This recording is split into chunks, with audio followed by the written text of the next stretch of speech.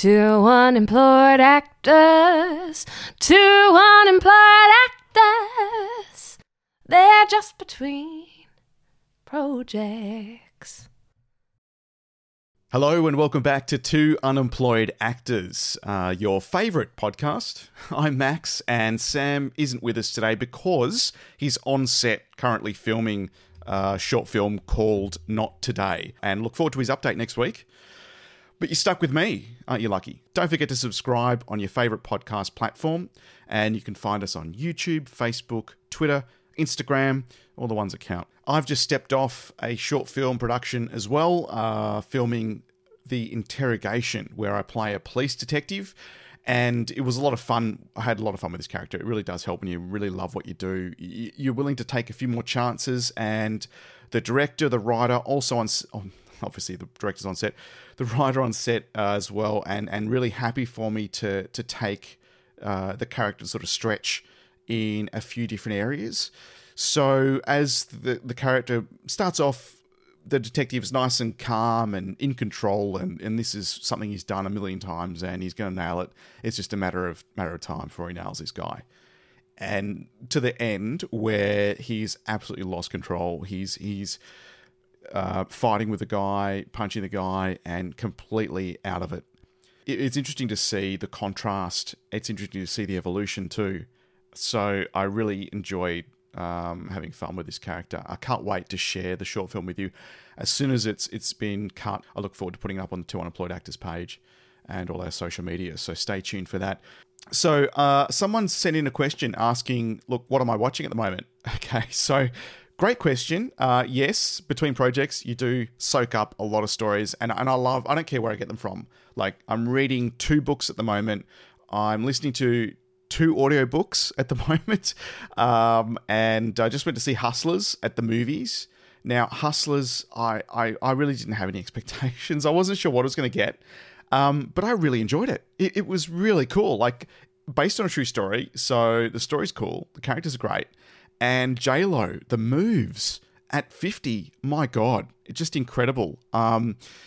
Also, in the middle of the first season of Jack Ryan on Amazon, based on the Tom Clancy novels. And look, I've always enjoyed the odd Tom Clancy novel. Sometimes I sort of feel like you just give so much detail, like too much into the books. It feels like I don't really want to know how to do X, Y, and Z. It's great that you do, mate, but let's, get back to the story. So the book's kind of okay. Obviously, I remember, and I say obviously because I think a lot of us can remember Harrison Ford's performance as Jack Ryan. Fantastic. The normal analyst, kind of as much normal you can get in CIA, but the CIA analyst behind a desk, taken out of that environment and placed into an extreme environment to see how that character can cope. And it's a great premise for a fantastic story. Throw in all the subterfuge and the spy stuff. It's a lot to play with. And Ben Affleck as well had a go.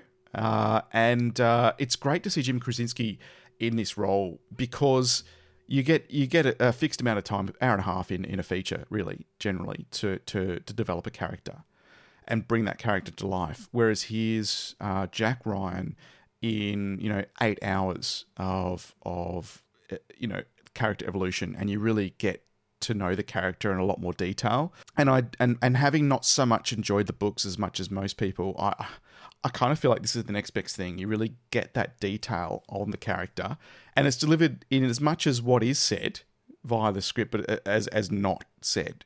And you really do see that character's evolution, where you've got the complete desk jockey, the analyst, but then in an extreme situation, you've got just so much more time to play with that.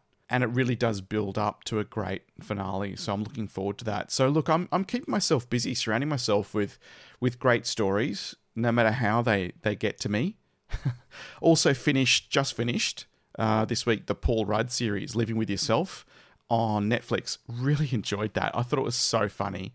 Especially those of you who listened to the last episode where I talked about his character in The Catcher Was a Spy. Completely different Paul Rudd than what we're used to.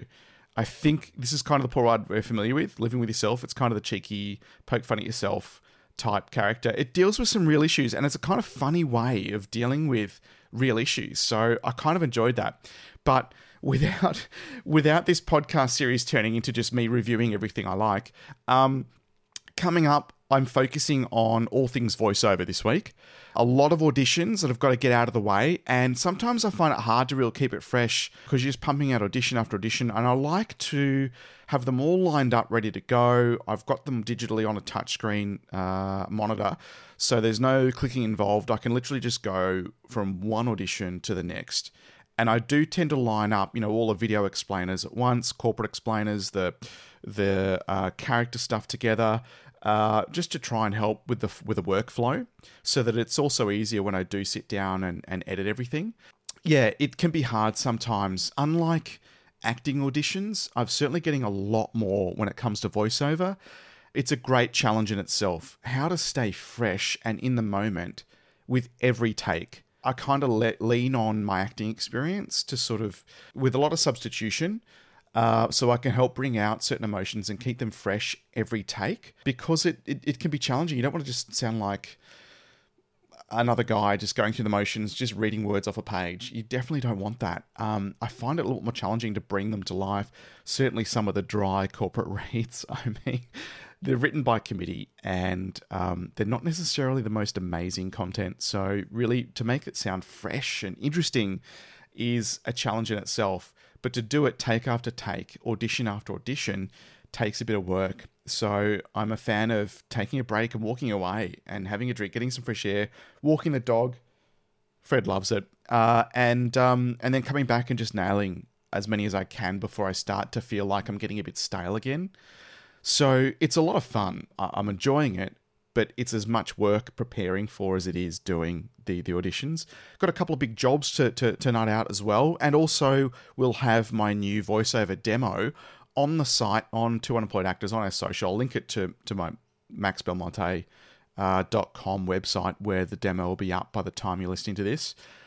And I'm including a lot of work that I've actually completed. Some jobs where I've actually asked, look, is it okay if I use this in my demo? If they don't explicitly say it's okay. And it won't have like the fully engineered, with the music bed and all that sort of stuff. But I think it's great to sort of just demonstrate what I have done, along with the clients I have worked with. So it'll freshen up the voiceover or demo that I've currently got, which I think it's been sitting there untouched for, 18 months now. No, not that long. Maybe 10 months, actually. I exaggerate. I was in sales. 10 months, to be fair, to me. So lots of stuff coming up in the voiceover world. Also got a couple of scripts to work on for some upcoming projects that I'll share with you closer to. And yeah, make sure you keep subscribing to Two Unemployed Actors. We'll bring you more exciting updates next week. Sam will be back in the chair as well. Keep following us on social. Make sure you subscribe. You're listening to Max on Two Unemployed Actors. See you next week. Two unemployed actors.